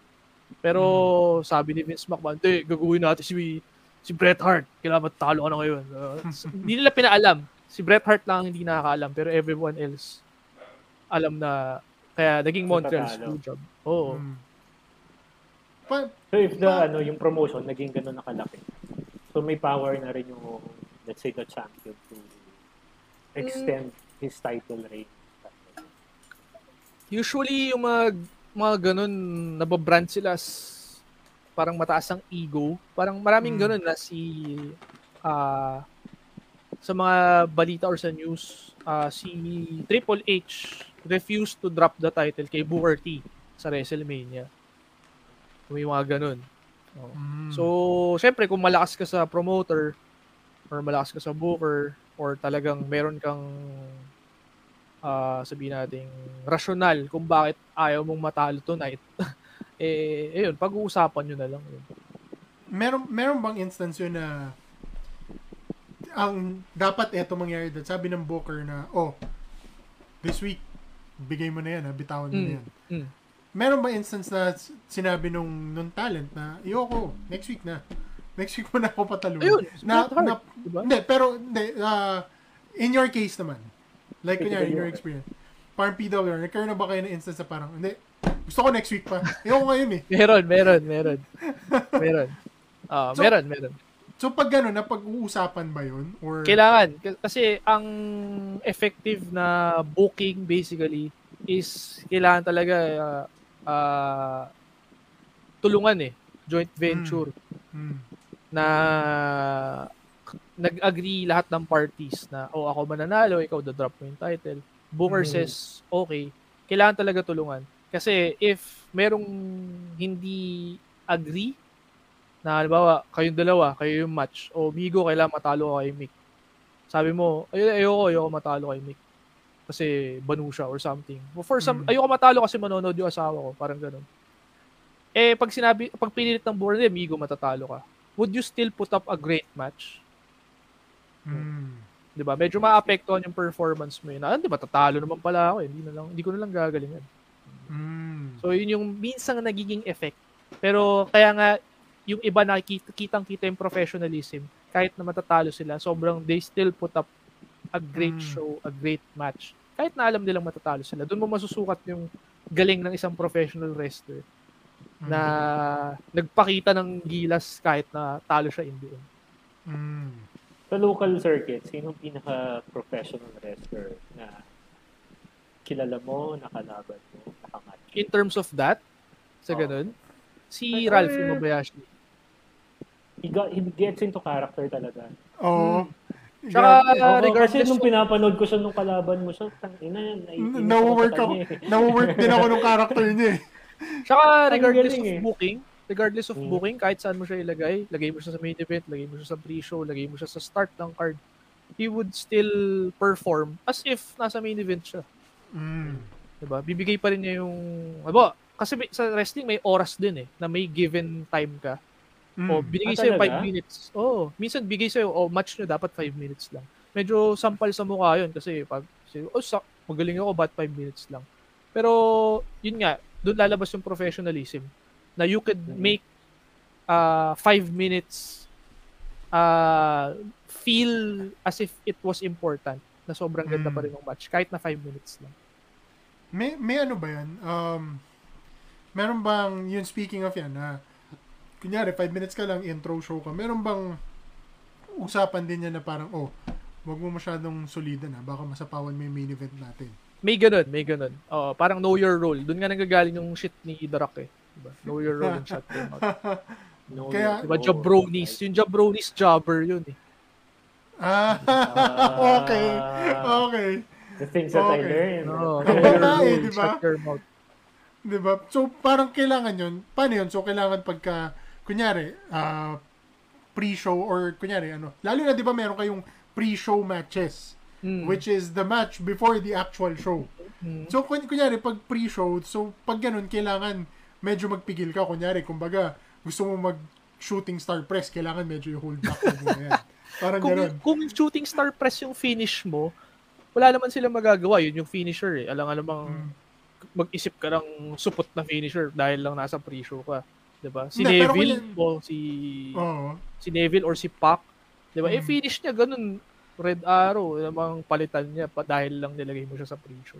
Pero kunyari, hindi mo siya finisher. Kunyari, let's say, pre-practice mo siya a week before in training eh. Tapos, gusto mo parang, shit, gusto ko subukan mag-shooting star press ngayon Pero kailangan pigilan mo siya. Kailangan i-hold back. Saka as a talent, parang, ayun nga, kung aware ka na yun yung, kumbaga, hierarchy, na mas importante yung show as a whole, diba, rather than your own performance. Hindi ka gagawa ng mga agaw pansin na tipong, sabihin natin, nasa pre-show ka. Gusto ko sa match namin, maglalabas kami ng table. Mga medyo diba, parang ano naman yun. Ay, di kawawa naman yung susunod sa'yo. Puta, nag-table na kayo eh. Ano pang, paano matatap yun? May mga may mga match. Yung mga matches pa na ganun. Kasi di ba minsan meron kang matches na, kunyari ako, from a fan's perspective, may mga matches kasi na before main event, sobrang wild na eh. Parang, napagod ako dun sa match na yun, wala pang main event. So, yung ganun bang match talaga bang sinadya yun na, medyo i-hype up niyo yung crowd solidan yung itong match na to.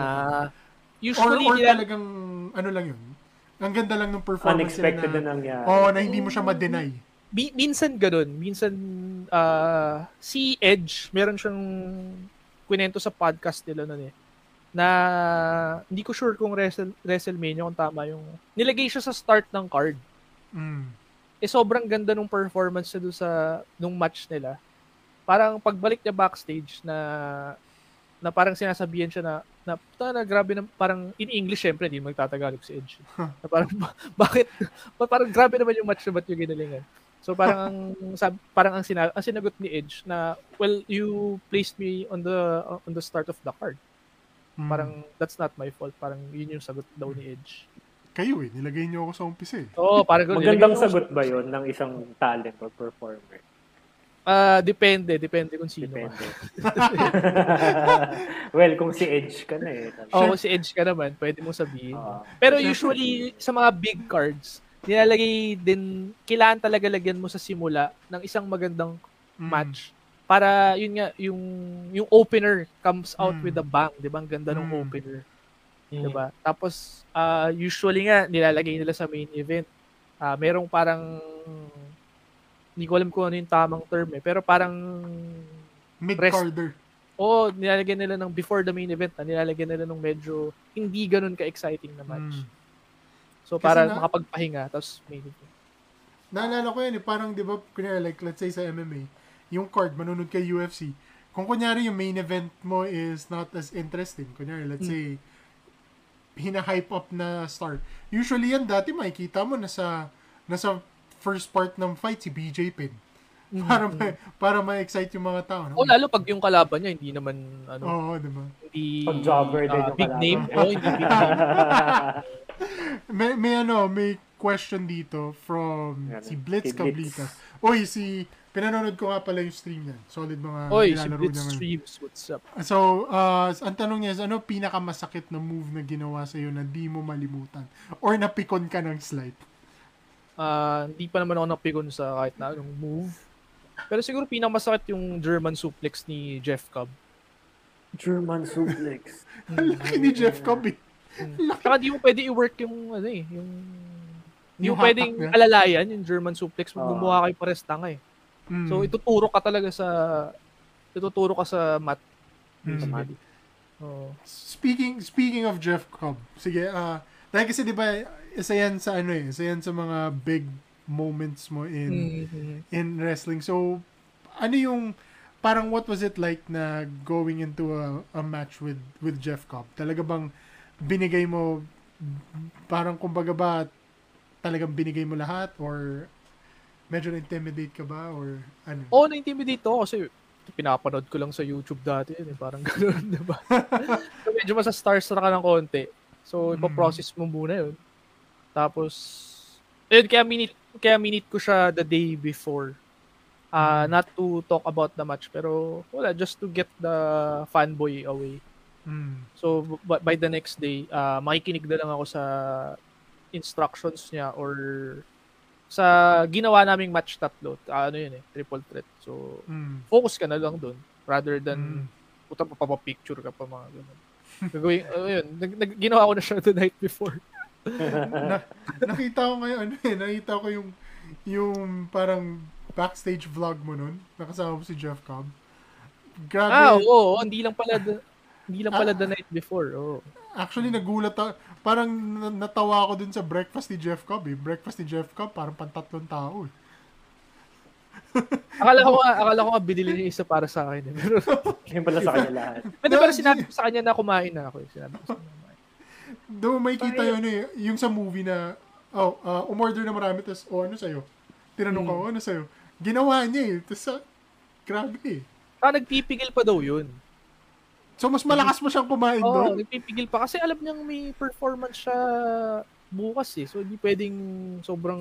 Alam mo yung pag kumain ka ng madami, sobrang sluggish mo. So, nagpipigil pa yun sa sa may living. mga ganong restrictions din sa pro wrestling. May special diet kayo pinapalo or whatever?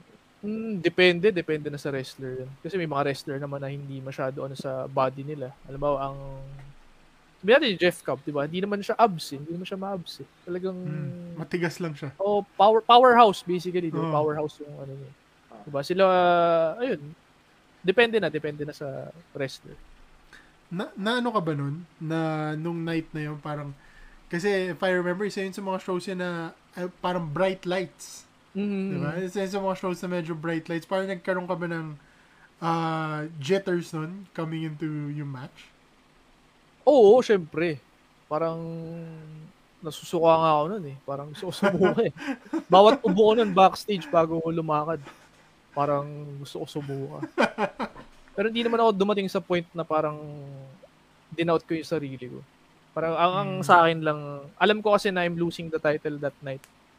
Parang gusto ko lang ng magandang remembrance. Saka how many more times na makakapatch ko si Jeff Cobb or someone of that caliber. Diba na? So, I'll make the most out of this without parang making a fool of myself or trying to steal the show. Ano nga eh, funny enough para sa akin, one of the most memorable na moments ng fight na yun or ng match na yun was yung F500 niya. F5000. 5,000 ba yun? F1000. Na pagbato, ang taas ng elevation nun eh. So kami parang nanonood kami, parang uy, pucha. Parang masakit. Yun yung tinanong ko sa kanya na meron bang guidelines or is there a proper way to take it? Kasi hindi mo pwede practice yun eh. Or or at least hindi namin na practice. Pero tinanong ko lang sa kanya na ano ba yung proper way to take this move. So yun, sinabi naman niya na so tinandaan ko na lang na okay, sige yun. Tapos bahala na. Siya dinibs ko yung move na yun. Sinabi ko sa kanya na hey, I watched your match with blah blah blah blah. And you did this move. So sabi niya, 5,000 yung pangalan. Okay, I'm taking that move. Yun lang. Saka pinagandaan ko yun. I lost extra pounds para mas mataas, mas madaming spin. May ganun pa pala yun. So, may ganun pa pala yun. Nagre-ready ka para... Well, hindi ko dapat gawin yun. Actually, wala naman effect kasi malakas talaga siya eh. Parang looking back, dapat di ko na siya ginawa kasi wala siyang effect eh. Na feel ko it would be the same. Kasi ano ba naman yung 10 pounds binabato ng Olympic na wrestler. Diba? So, yun. Pero shinare ko lang yun para lang ipakita yung dedication ko na i-take yung move na yun. Actually, grabe yan. Nakita ko yun eh. Nakita ko yung itsura niya as an Olympic wrestler. Ito yung itsura niya now. Para siyang para siyang fighting line na pitbull na naging bully. Ganun yung itsura niya eh. Nung galing siya ng nung Olympic wrestler siya, malaki lang yung mukha niya eh. Malaki lang yung panga niya eh. Pero yung katawan niya, pang Olympic wrestler. Parang Kurt Angle. Lalo ngayon. Nung full-time na siya with New Japan eh. Nagano ba siya? Lumaki siya, di ba? Lumaki, medyo mabawasan yung chan. Tapos, mas naging batak. Pero yung size niya ganun pa rin eh. Ang laki niya eh. Nung pag nakita mo siya, dahil kasi nung nanood kami nun, nakaupo kami medyo a few rows away from the ring. Kita mo siya sa kabilang dulo eh. As in, parang hindi mo ma-ignore na nandun siya eh. Kasi ang laki niya talaga eh. Height-wise hindi. Pero yung kapal, yung lapad. Lapad talaga pre. Lapad talaga. Parang feeling ko pwede ako magtago sa likod niya. Pwede. As big as I am, pwede ako magtago sa likod niya. Kasi yung car seat, nung sinundo namin sila sa airport, kotse ni Red yung dala. Ang kotse ni Red is Ford Everest. Medyo malaki ang Ford Everest pre. So, ang upuan ng Ford Everest, medyo malaki din. Lagpas yung balikat na sa... Naging parang Wigo. Lagpas. Tsaka yung kasama niya at that time, again, sinasabi ko at that time kasi hindi ko alam kung sila pa ngayon. Pero yung kasama niya at that time, si Desi. Nag-message sa akin si Carlo na parang nasa gym pa ako noon. Nag-message sa akin si Carlo na, nasa BGC sila nagsistay, naghahanap siya ng place to train. Pwede ba sa inyo? Sabi ko, papuntay mo sa amin. I-accommodate namin yun. Na-shock ako kasi kung malaki si Jeff Cobb, yung girlfriend niya mas malaki. Height-wise naman. Mas matangkad. 5'11". Isipin mo, nakakita ka ng babae na 5'11", na siguro mga 160 pounds yun. Na 5'11". Ganun. More or less. Pero pwede na. Slim pa rin kasi 5'11". Parang hindi siya slim. Bato. Para siyang matangkad na Chris Cyborg. Bato. Tapos nagtitrain na siya Muay Thai. Noong nakita namin eh. Kinuha ko yung pinakamalaking coach sa likod eh. Sabi ko, si Coach Palos. Sabi ko, Coach, may estudyante dyan. Parang ikaw. Pero maliit pa rin si Palos, di ba? Kumpara kay Daisy. Nagtabi sila. Si Coach Palos na yung pinakamalaking coach in terms of yung girth. Height, parang pareho lang kami. Pero girth, ang laki ni Palos eh. Ang liit pa rin yan nung katabi niya si Daisy. Talagang parang... Pero lalaban ng MMA yun I think this month. Lalaban sa MMA. Fina-follow ko nga siya sa Instagram. Sinusunod ko yung weight cut process niya. Grabe yung kinakat niyang weight biro mo lalaban siya at 145. Kasi I think 145 ba? Hindi 25? 145. Kasi I think 145. Yun lang talaga yung kaya niyang i-cut na weight at 145. Okay. Walking niya is around. Feeling ko walking nun, mga 160 or more. 70 kasi siguro. Hindi pa siya nag-on weight ngayon. At least from what I'm seeing, hindi pa siya nag-on weight. Labas na lahat eh. Tuyo na siya eh. Tsaka kahit sa UFC, medyo unheard of yung 145 pounder na 5'11". Sino? Si Megan Anderson. Hindi, sa lalaki, sino? Sa lalaki. Sa lalaki wala. Kahit si Conor McGregor, so 145 sobrang tuyo, and he's not 5'11". Parang, ilan ba si Max Holloway? Sure ako walang 5'11 si Max Holloway. Pero Si grabe. Nate Diaz. Pero si Nate Diaz kasi naturally payat eh. Tsaka ano, di ba, medyo slim. Medyo slim siya. Yung si Desi, medyo batak talaga. Tsaka sa babae, mas more weight, di ba, ang babae. Because of obvious reasons.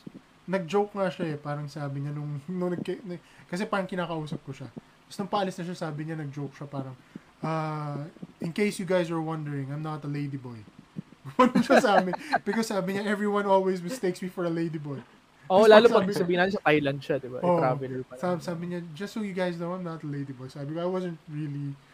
Kasi medyo... Walang doubt, there's no doubt. Parang I wasn't doubting that you were. Sabi ko, I really didn't doubt. Kasi at the same time, baka pag tumawa ako, buhatin niya ako, bato niya ako eh. Pero mabait naman siya, pwede mo piruin. Totoo. Natuwa lang ako eh, dahil kasi pati yung nakita mo sa kanya na as an athlete, dahil kasi diba lumalaban din daw siya ng MMA, ganyan. As an athlete, pumapasok siya in every training session with no ego. Kasi may mga ibang nagtitrain sa gym na may ego, parang pag pumunta sila the first time sa isang gym, parang, papakitaan ko tong mga to. Papakitaan ko. Tapos siya, pumasok siya sa gym with the mindset na may matututunan akong bago dito. As in, yung pinagagawa sa kanya ni Palos that time, parang sobrang ano siya. Tanong siya ng tanong. Paano yun ganun? Eh, medyo may language barrier sila. So, feeling ko, part na rin yun. Lalo pa as a foreigner, di ba? Na minsan may ganung mentality yung ibang, hindi naman lahat, pero ibang foreigner, di ba, na meron silang mentality na mas magaling ako, parang alam ko na yan. So, moving na tayo, so from MMA, professional wrestling, ngayon nagko-content creating kayo, di ba? Nagtry. Actually nag-launch ka nung di ba? Ng Moto channel. Parang may isa na akong video ng moto vlogging. Kasi most of the time, nasa daan lang din ako. So, might as well vlog about it. Gawin ko na lang din. Parang, masaya din eh. Tsaka fan din ako actually. Fan ako ng moto vlogging. Marami akong pinapanood na moto vloggers from local, tsaka international. Isa lang pinapanood ko actually na international. Dalawa pala. Isang Amerikano, tsaka isang Canadian. Ano ba mo yun? Para sa mga listeners natin, ano ang motor mo ngayon? Yung Rusi Classic 250. Tsaka isang scooter, yung Kimco Like 125. May ginawa ka na ba dun sa Rusi? Like, binild out mo na ba siya? Nothing special kasi out of the casa okay na siya eh. Na cafe racer siya. So, wala na ako masyadong ginawa dahil wala na ako masyadong budget. Nag-add na lang ako ng saddle bags. Tapos, ilang performance add-ons. Like, mga fuel filter. Mga basic lang. Nothing special. Saan namin mapapanood yung vlog mo? Sa aking YouTube channel. Steady Rider. Pinagandaan ko yan dahil kasi nagano ko. Yan, si Steady Rider. Tinano ko yan eh. Nakasubscribe ako dyan. yan din yung dati kong, dyan din ako dati nag-upload ng mga backstage footage ng PWR. So, basically, transform ko lang siya into motovlog. Pero once na bumalik yung wrestling, yung shows, gagawin ko pa rin naman yun. Mag-shoot pa rin ako ng backstage footage. Upload ko pa rin doon. Pero as of now, primarily, puro motovlog ang lalabas dun sa channel na yun. Nami-miss mo ba yan, no? Yung wrestling shows? Oo naman. Nung una hindi eh. Nung una parang tanggap ko na eh. Pero siguro late last year, nagsa-start na ako managinip na nag-wrestling ako. Minsan na naginip ako MMA. Pero, minsan na naginip ako MMA. Pero madalas na naginip ako wrestling. Gusto mo pa ba mahirap, no? Mahirap mahirap ibalik like, sa PBA may bubble, sa volleyball may bubble. Sa wrestling, hindi, parang, meron pa rin. Hindi pa feasible eh. May bubble. Well, unless sila, may sila WWE, kaya nila. Diba? Kasi sila profitable eh. Pero sa independent, kahit sa states, halos lahat ng independent tumigil dahil nga yung money involved para lang makapag-produce ka ng show in this pandemic. You have to test everyone, skeleton crew, 'di ba? Tapos you can't charge gate kasi nga walang manonood or bawal yung huge crowd. So paano mo mababawi yung investment mo? Testing pa lang nung talents, testing pa lang nung crew, papatay ka na. Diba? Sa mga listeners natin and viewers na hindi pa nakakapanood ng live na wrestling match, iba ang feeling.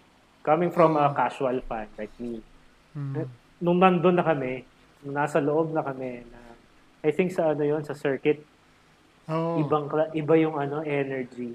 So, cliche as it may sound, iba yung nanonood ka ng live wrestling match. Totoo. Yun yung naramdaman. Kahit alam mong choreograph, nadadala kayo, di ba? Nadadala kayo. Iba yung feeling talaga. Sobrang saya. Si Eros nga, gumulong eh. Yan din yung sinasabi nila na iba daw talaga yung wrestling. Kaya nga ngayon, di ba may wrestling pa rin naman, WWE, AEW. Iba pa rin talaga daw yung wrestling ng may crowd. Kasi iba yung energy ng crowd, yung crowd fan interaction, iba yung nadadala niya. Parang na-amplify niya yung energy, yung atmosphere, yung match itself, nakaka-apekto yung crowd interaction. I think maano ko ayan na parang para siyang pag nagdi-DJ ka. May times na pag nagdi-DJ ka na walang tao, usually yung song selections mo and yung sets mo are different as to oppose na mag-set ka na puno yung venue. Kasi pag puno yung venue, merong nag-feed off ka sa energy ng crowd. So, yung set mo becomes less scripted and more spontaneous. So, hindi ko alam kung if it's the same for wrestling. Saka kahit anong linya, when you're a performer, talagang iti-take into account mo yung what the crowd is feeling. Diba? Na how they're reacting. Diba? Kaya nga, sa pagti-DJ, meron yung hype band, diba? May MC. Diba? So, tsaka, yun. Yung meron yung tinuro sa akin nun parang naalala ko nung nag-start ako, one of the things na sinabi is pwede kang magaling ka gumamit ng equipment, magaling ka sa beat match and everything, pero ang number one or an skill na is as important is crowd reading. Kasi kailangan mag-feed off ka dun sa energy ng crowd mo. Bakit naman na sobrang putok na yung crowd, tapos papasok ka ng hindi club banger, papasok ka ng love song. So parang di ba, love song ang pinatugtog. Well, may times na may times na, yun nga, kaya kailangan marunong ka magbasa ng crowd kasi there are times na kaya mo siya i-pull off. There are times na hindi. Madalas hindi, pero there are times na pull off mo siya. Which is, I think, the same for wrestling, di ba na, kayo ba, meron ba kayong times in wrestling na dahil masaya yung crowd, nag-improve kayo ng spot or ng... maraming times. Parang may extension saka tipo pag puputok na yung crowd, putok na yung crowd, tapos meron pang mga ilang moves or spots na hindi nagagawa. Hindi, kailangan i-push na natin dun sa finish. Kasi ito na yung crowd. Pauupuin mo pa ba yan? Diba? Nandito na sila nag-swell na. So, parang magre-rest hold ulit kayo, magpipin. Hindi, kailangan push to the finish na yun. Same with, same with sa DJ sets. Diba? Kung merong sikat na club banger at that time, yun yung inaantay nila diba? Na hindi ka na magpapasok ng less known song in between, diba? Kasi swelled na yung crowd Ay, alam mo ba, hindi ko pala nakwento to Dahil nandito na rin si Carlo. Alam nyo ba, one of the major reasons kung ba't naisip ko mag-DJ. Kasi napanood ko si Carlo mag-DJ dati. Hindi, sa bahay lang yun, di ba? Nasa bar yun. Sa bar ba? Hindi, nasa Vapor tayo nun. May na-download kasi ako na, nalimutan ko na kung ano yun. Naalala ko, nasa Vapor tayo nun. Nasa ginuman tayo nun. Virtual DJ, parang may na-download kasi ako nun. Tapos pinaglalaroan ko. Bagong bukas ang Vapor nun Tapos parang ikaw yung nag-set. Tapos ang pinanonood ko, parang sabi ko, shit, parang masaya nun Tapos, ginawa ko, nagtanong ako kay Carlo, paano mo ginagawa yun? Tapos sinabi niya sa akin na, mag-download ako ganito, virtual DJ, ganyan. Tapos, unti-unti ko siya nilaro, hanggat sa bigla naging, naging casual ako na gusto ko lang siya subukan, to parang sabi ko, parang gusto kong mag-gig parang gusto kong bumiga. Trip lang kasi yun, parang napanood ko sa YouTube, ganun, parang, may nakita lang din ako na tropa, uy, try nga natin yan, saya paglaruan saya paglaruan. Tapos nung natutunan ni Mick, hindi ko naman alam na kaya niyang gawing career or make money out of it. The best yan si Mick. Pinaka-naaalala. Yung mga guests namin sa kasal na hindi ka kilala, naaalala ka nila because of your set. Seryoso? Kasi actually, sa bongga, papatugtog mo. Yun, katulad nun. Perfect example yun, pare. Yung Jabonga, actually, dinownload ko siya the night before ng kasal mo. Tapos, sinabi ko, shit, parang alam ko, Generation nila Amigo to. And that was a time na... Baka sa Generation nila Amigo ka, gago. Hindi, parang hindi. Sinasabi ko nga Generation nila Amigo to, alam nila tong kanta na to. Kasi parang sinasabi ko, ako alam ko to So, alam nila to. No. Pero parang, nung time na yun, parang naisip ko na parang, gawin ko kaya to, testingin ko. Nandun ako sa time na, gusto ko rin kasing testingin yung set na local na hip-hop. So, parang, yun, nung time na yun, pinakikiramdaman ko lang kung masaya kayo, ganun. Tapos yun, nagpasok akong Jabonga. Nung nagpasok ng Jabonga, natawa naman. Nag-wild mga tao Pero yun. Sa generation nyo nga yun, Migo. Generation natin. Nag-wild din. Nag-wild yung crowd. Speaking of mga side hustles and hustles na like si Mick, nag-DJ. Let's talk about your t-shirt business. My favorite. May uniform ko na to every week. Steady. Salamat. How did it start? 2012 ba? After the graduation mo. 2012. Paano yung concept na, okay, mag-start akong t-shirt business ko?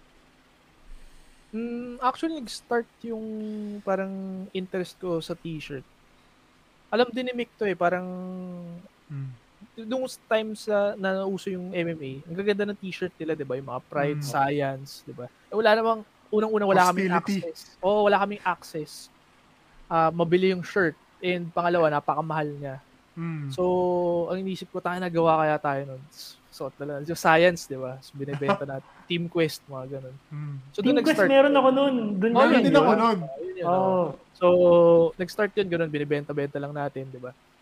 Tapos, nung binalikan ko na lang siya after college as a project to cope, sorry sa sub-story, pero it's a project to cope with my mom's passing.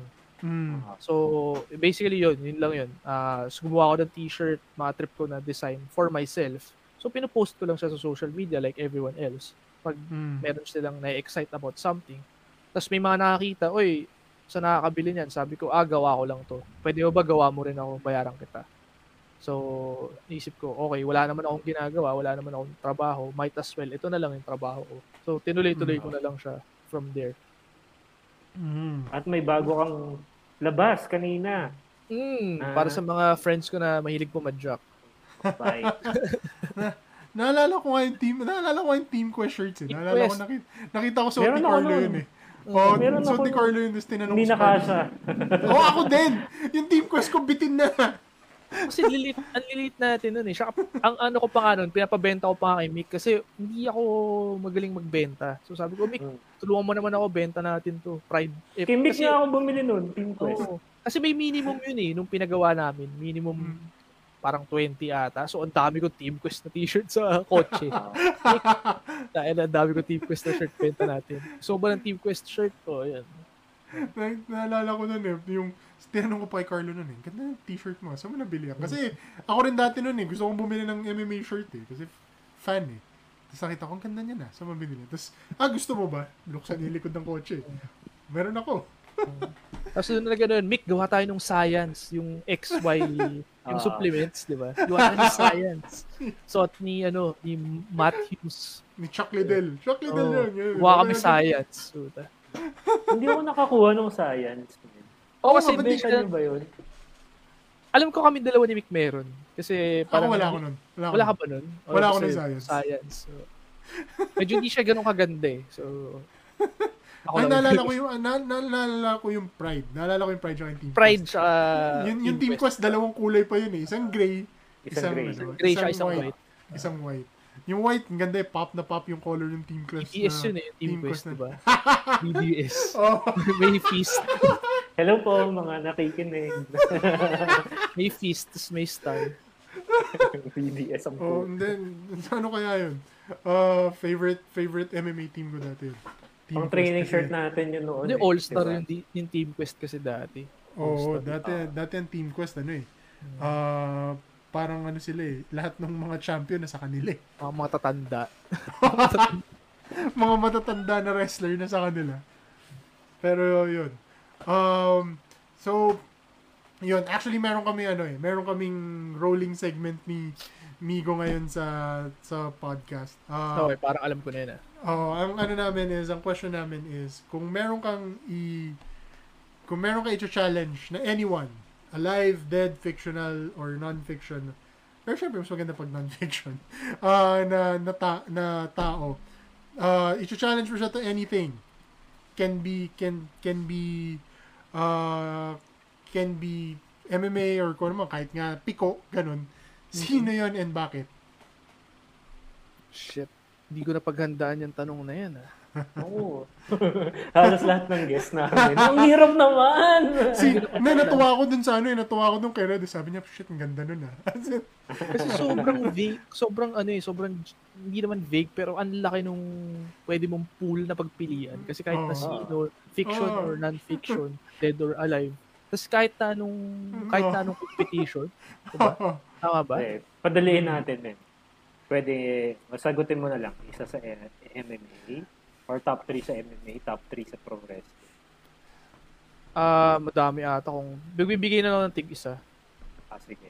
Siguro sa wrestling, kasi ito yung una ko talagang naisip ever since gusto ko maka-wrestling si Kenny Omega for some weird and hindi makatotohanang reason. Hindi siya mangyayari. Dati kasi posible. Ngayon, napaka-imposible na. Pero Kenny Omega, mag-wrestling kami. Or kahit maglaro lang kami ng Street Fighter. Kahit Street Fighter na lang or Dance Dance Revolution, Kenny Omega. So, MMA?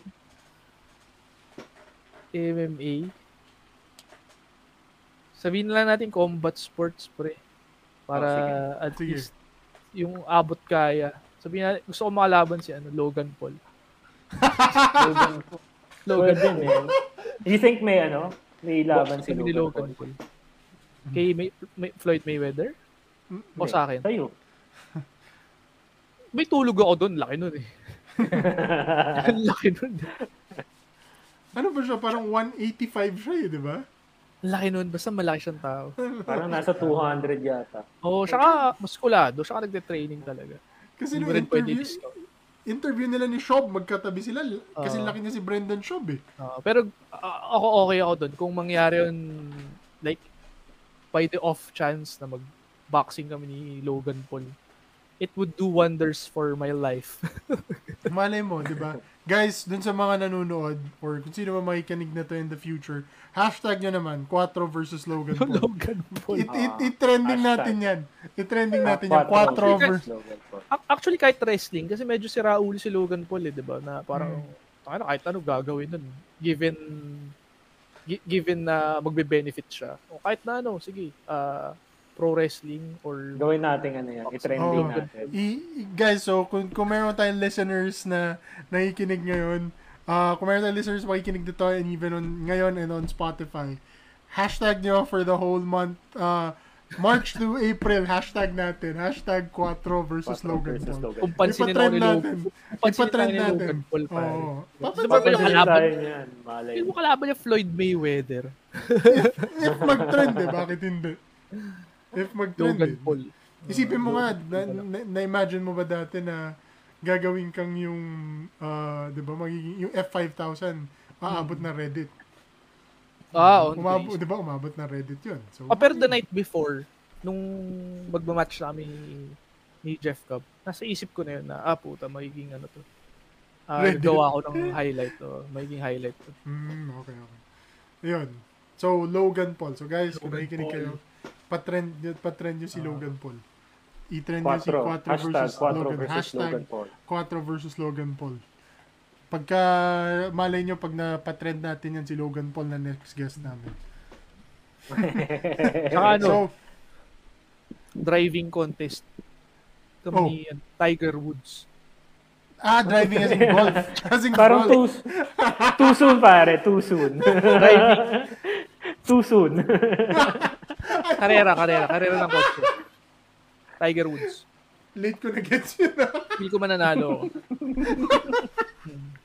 Late ko na gets yun Parang driving as in golf? Nakadalawa na siya, di ba?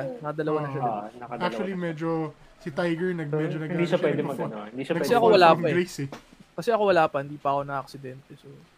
Talaga? Meron pala isa. Pero hindi ganun, hindi Tiger Woods level. Maingat yan si Carlo Pwede nga akong matulog. Pero hindi Tiger Woods level. So, pag nagkarera kami ni Tiger Woods, sure win ako. Baka lumipad ng bangin yun, men. Shortcut. Gagi, baka tayo season desist tayo ni Tiger Woods. Cancel tayo ni Tiger Woods. Ayun, so, meron ka bang mga channels or like, things na gusto mo i-promote? Ayun? Wala, yun lang. YouTube, Steady Rider, saka yung... Steady Threads, Tsaka ito. So guys, yan, Steady Threads Clothing, tama, diba? IG and Facebook. Yes. Steady yan yung importante, yan yung pinaka-importante. Yan yung nagpapakain sa akin. Sobrang ang dami ko pang utang na t-shirt kay Carlo kasi ang dami maganda. Kasi iniipon ko muna yung mga bagong labas para isang bagsak. Ikaw yung VIP ko like pag may bagong release, gumagawa na ako ng sa size ni Migo sure ako. I-print na ako. Nice. Yan. So, guys, follow nyo on Instagram and Facebook at Steady Threads Clothing. So, for those na makikinig on Spotify, it's at Steady, STEADY, Threads Clothing. That's one word. That's one word lang. Endorsers ni Carlo, mga artista. Pag tinignan ninyo yung di naman. Ano lang din, sa dami ng in-approach ko, or hindi naman ako marami ina-approach, pero yung mga, sabihin natin personalities na nagsusot ng shirts ko, interested din talaga sila, mga tipong fan sila nung ginawa ko, or trip nila, or nagkausap kami at one point, yun. Yun guys, so again, hit up Steady Threads Clothing, in Instagram, Facebook, at Steady Threads Clothing. One word, buo lang. Tapos if you guys are on on YouTube, yung YouTube channel Steady Rider, Steady Rider, which is Steady Space Rider. So if I think yung first episode mo may artista kang kasama doon, di ba? Si RK. RK. Kabatch ko nung high school. So maraming salamat RK at binuboost mo yung challenge ko. Kasi yung comment puro tungkol sa kanya sa showbiz career niya. Tungkol sa akin parang. Nanood ako dito dahil kay RK. Alam ko naman. So yun guys, tapos for what we learn, so we're on every Wednesday night 8 p.m. Or on Facebook Live. Tapos we have a Spotify channel. Actually, we're available on Spotify and wherever you get your podcasts. So it's What We Learn podcast. So search nyo lang siya, lalabas na kami. It's the channel with the yellow logo. So yeah, para mapansin nyo. Smash that subscribe button. May subscribe button ba tayo? Meron. So if you guys are listening, if you guys are listening on Spotify, follow nyo yung channel, which is What We Learn podcast. As if you guys are listening naman or listening through Facebook Live or nanonood kay Facebook Live, follow, like, and share What We Learn podcast on Facebook. So we're there every Wednesday 8 p.m. Tas if you guys have any suggestions, comments, or meron kayong person na tingin nyo we should have on the show, email nyo kami or message nyo lang kami ni Migo on Facebook and we'll see. Tingnan natin kung kaya. Yeah. Tingnan natin kung kaya. TF din di ba? Oo. Basta guys, ako po yung nagbayad sa kanila para i-guest nyo. Tapos, so yun guys. So again, thank you for everyone Thank you kay Carlo for joining us tonight. Salamat, Thank you for everyone who tuned in tonight. Thank you again. So, again, Wednesday, 8 p.m. We'll see you next week. What We Learn podcast, guys. Peace. Thank you. And